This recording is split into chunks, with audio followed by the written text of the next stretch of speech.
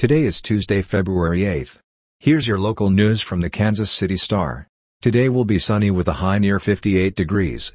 Here's today's top story. Missouri Republican lawmakers are paring back some of the state worker raises that Governor Mike Parson has proposed to address critical staff shortages, in part over concerns it would give the state an unfair advantage over private business.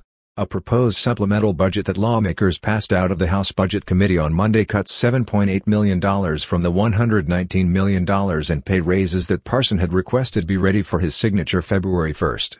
Parson had asked for roughly 8,800 of the state's lowest-paid workers be raised to a baseline of $15 an hour, but fellow Republicans have balked at creating a new state workers' minimum wage. Instead, in the plan advanced Monday, some of those workers would be raised to only at $12 an hour. There is a 26% rate of worker turnover across Missouri government. In jobs paying less than $30,000 a year, that rate is more than 50%. The state is flush with revenue, having ended its last fiscal year in July with a $1 billion surplus.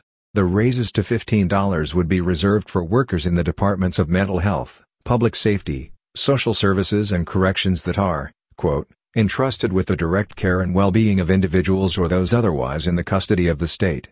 It's not clear how many employees that describes. Some positions that would still get raised to a $15 minimum include workers at state hospitals and veterans' homes, foster care staff and children's case workers in the juvenile justice system. In Kansas news, Kansas lawmakers are urging the state board that licenses doctors to proceed with caution when investigating prescriptions for ivermectin and other unproven COVID-19 treatments, as the board confirmed 50 inquiries related to the virus had been opened. The House Appropriations Committee adopted an amendment Monday intended to serve as a warning to the State Board of Healing Arts if it looks into physicians who have treated conditions using drugs off-label, meaning they are not approved by the Food and Drug Administration for those specific illnesses. Some Republicans want to create a chilling effect on the board as interest has surged in using ivermectin, an anti-parasite medication, to treat COVID-19. The effort comes as Senator Mark Stephan, a Hutchinson Republican and physician, says he is under investigation by the board and has prescribed ivermectin. Last week, a House Budget Subcommittee recommended defunding investigations into off-label drug use. The House Appropriations Committee swapped that proposal for the caution warning, a way of watering down the measure while still keeping the board in its sights.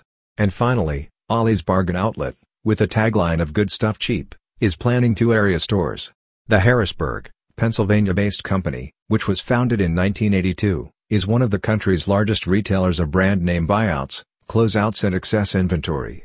Items can include food, books, housewares, toys, electronics, domestics, clothing, furniture, health and beauty products, flooring, pet supplies and seasonal items. It says it offers discounts of up to 70% and customers like it because they never know what they might find.